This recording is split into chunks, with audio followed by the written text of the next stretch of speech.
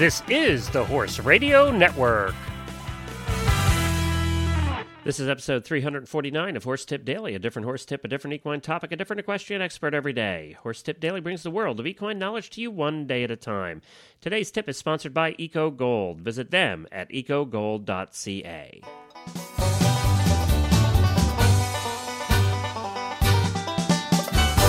Howdy, Glenn the Geek back with you from Lexington, Kentucky, and welcome back here to Horse Tip Daily.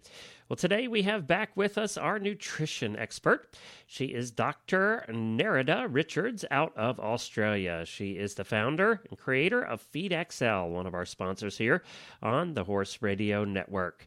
And she comes back with us on a regular basis to talk to us in depth about nutrition and horses and what they need to eat and all of that stuff. And we welcome her back. And as I said, you want to visit her website, you can find it at feedxl.com. And we'll be back with Dr. Richards right after these words from today's sponsor, ECOGOLD.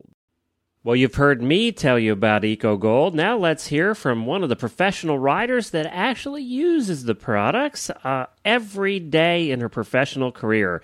And that is international Canadian eventer Jessica Phoenix, WEG hopeful for 2010. Let's hear from Jessica and see how she likes ECOGOLD.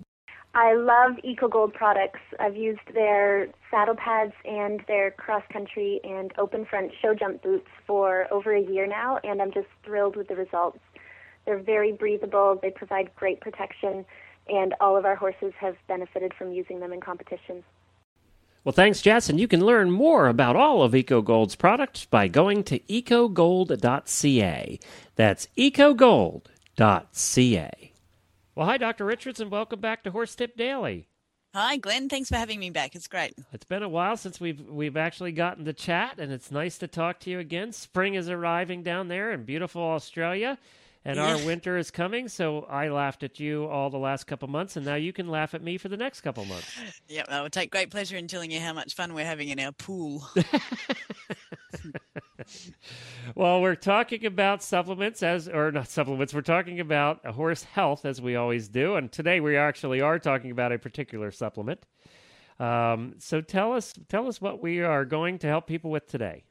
Okay, today we're going to have a look at biotin and whether or not you should be supplementing your horse. It's a pretty common supplement that people use. Everybody but whether thinks or they not, need it. Yeah.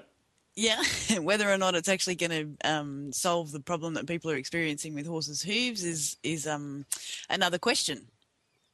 So, and you know what? Here in the United States, I don't know, at least from what I'm familiar with, anytime somebody has a problem with a hoof like that, they think biotin is the way to go. So I'm glad we're doing this tip here.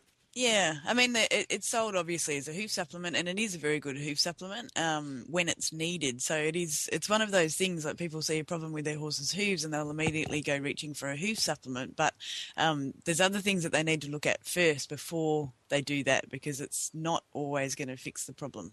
Okay. So just a little bit about biotin first. It is an essential vitamin for horses, and it's involved in quite a few things. The main ones are fatty acid synthesis, protein and energy metabolism, and cell proliferation. So it is a really important nutrient for horses to have in their diet. The thing is, though, biotin is actually naturally available to most horses. So it's in their feed. You do get quite a bit of biotin out of feeds, and particularly fresh green forages. So if your horse is on nice green pasture, which they often are, they do get a lot of biotin from that. And also in the horse's hindgut, where there's a lot of fermentation going on by bacteria, the bacteria in there actually do produce a lot of biotin. And that's probably, I would guess, the main source of biotin for a horse.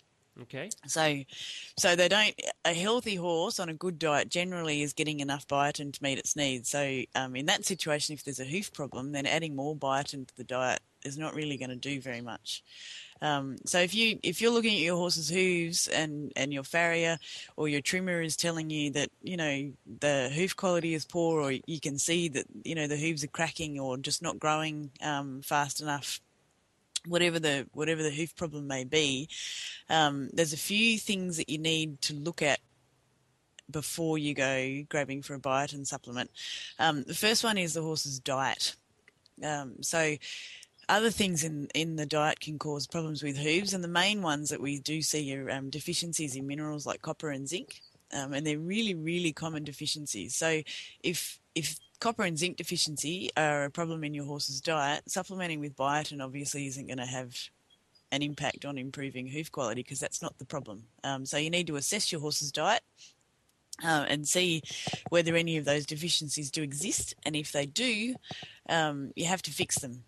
And often balancing a horse's diet and making sure that none of those deficiencies exist is enough to get good quality hoof growing again, without actually using any specific hoof supplements as such. Okay, that makes sense. Yeah, it's a little. I think I've mentioned this before, but it's a little bit like the broken barrel effect. If you've ever seen that picture of like a wine barrel or a whiskey barrel that's got some of the staves broken in it, you can only fill that barrel up with water to the point of the lowest broken plank. Right. So if in your horse's diet copper, for example, is the lowest broken plank, adding other nutrients in to increase the height of those planks is not going to do anything, because you can still only fill that barrel up with water to the level of copper, if that makes sense. Right. Yep. It's a little need a picture to demonstrate that. But so you need to make sure everything is in the diet. The other thing that you should pay attention to when looking at the horse's diet is the quality of protein that is going in there. So if your horse is primarily on a pretty poor quality forage diet, so dried off pasture or lower quality hay, the quality of protein in that diet may not be good enough to support good quality hoof growth. So you may need to add something like a bit of alfalfa hay or a soybean based product or something like that, just to increase the quality of the protein in there, because hoof obviously is made from protein, so you need to feed good quality protein in the diet so that they can grow good quality hoof. And the last thing to do with the diet is make sure that it is supporting hindgut health. So don't feed any uncooked grain. So if you're feeding a lot of grain like cracked corn or cracked barley or something like that, that's going to get into the hindgut and upset the natural balance of bacteria in there, that will affect hoof quality, because it's going to affect the amount of biotin that the bacteria can produce. So having your diets based on good quality forage, so there's a nice lot of fermentation going on in the hindgut, and making sure that nothing is getting into the hindgut and actually upsetting that fermentation process is really, really important for maintaining good hoof growth. So I do see on studs occasionally when you'll get a young horse, a young thoroughbred horse, and they'll get diarrhea, and no matter what any vet does or what we do to it, you just cannot stop these horses from having diarrhea. And don't ask me why, but if I watch those youngsters over time, and gradually their hoof quality gets really poor, and it has to be because they're just, even though they're on green pastures generally, they're just not getting enough biotin because their hindgut's not functioning properly, and so the bacteria obviously aren't producing enough biotin to support their hoof growth. You see that really a lot around here in Lexington with the babies and the diarrhea. Yeah. So you have a look at a horse with diarrhea, like constant diarrhea, and you'll see that they often have bad quality hooves. And the other ones that are renowned for having bad quality hooves are, at least in Australia, our thoroughbreds in training that are fed a lot of cracked grains, like a lot of cracked corn and barley and things. So their hindgut function just isn't normal, and after a while it just impacts on their hoof quality. See, I never put those together.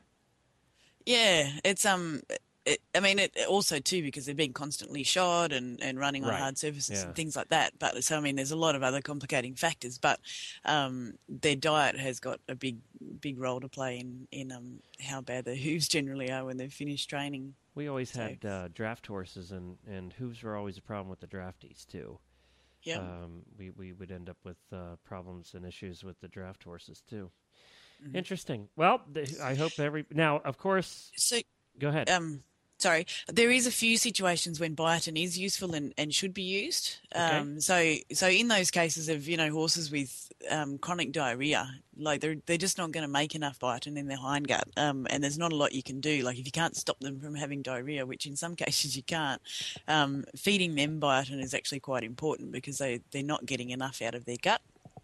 If your horse is going to be on a high grain diet for an extended period of time, so horses that are in training and do need those really high grain diets, if you're finding that their hoof quality is declining despite having them on a balanced diet and despite feeding cooked grains and doing everything you can to disrupt the hindgut as much as possible, those horses would benefit from biotin as well. Horses that have been on long-term use of oral antibiotics, because it can disrupt the bacteria in the hindgut and reduce the amount of biotin produced there.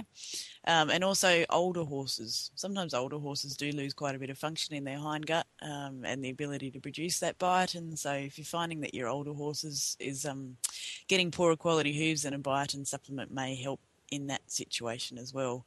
And of course there's the random cases where you do everything you can, you balance the horse's diet, you make sure there's plenty of forage, you take grains out of their diet, you do all those sorts of things and hoof quality still doesn't improve. In that situation I would suggest trying a biotin supplement as well.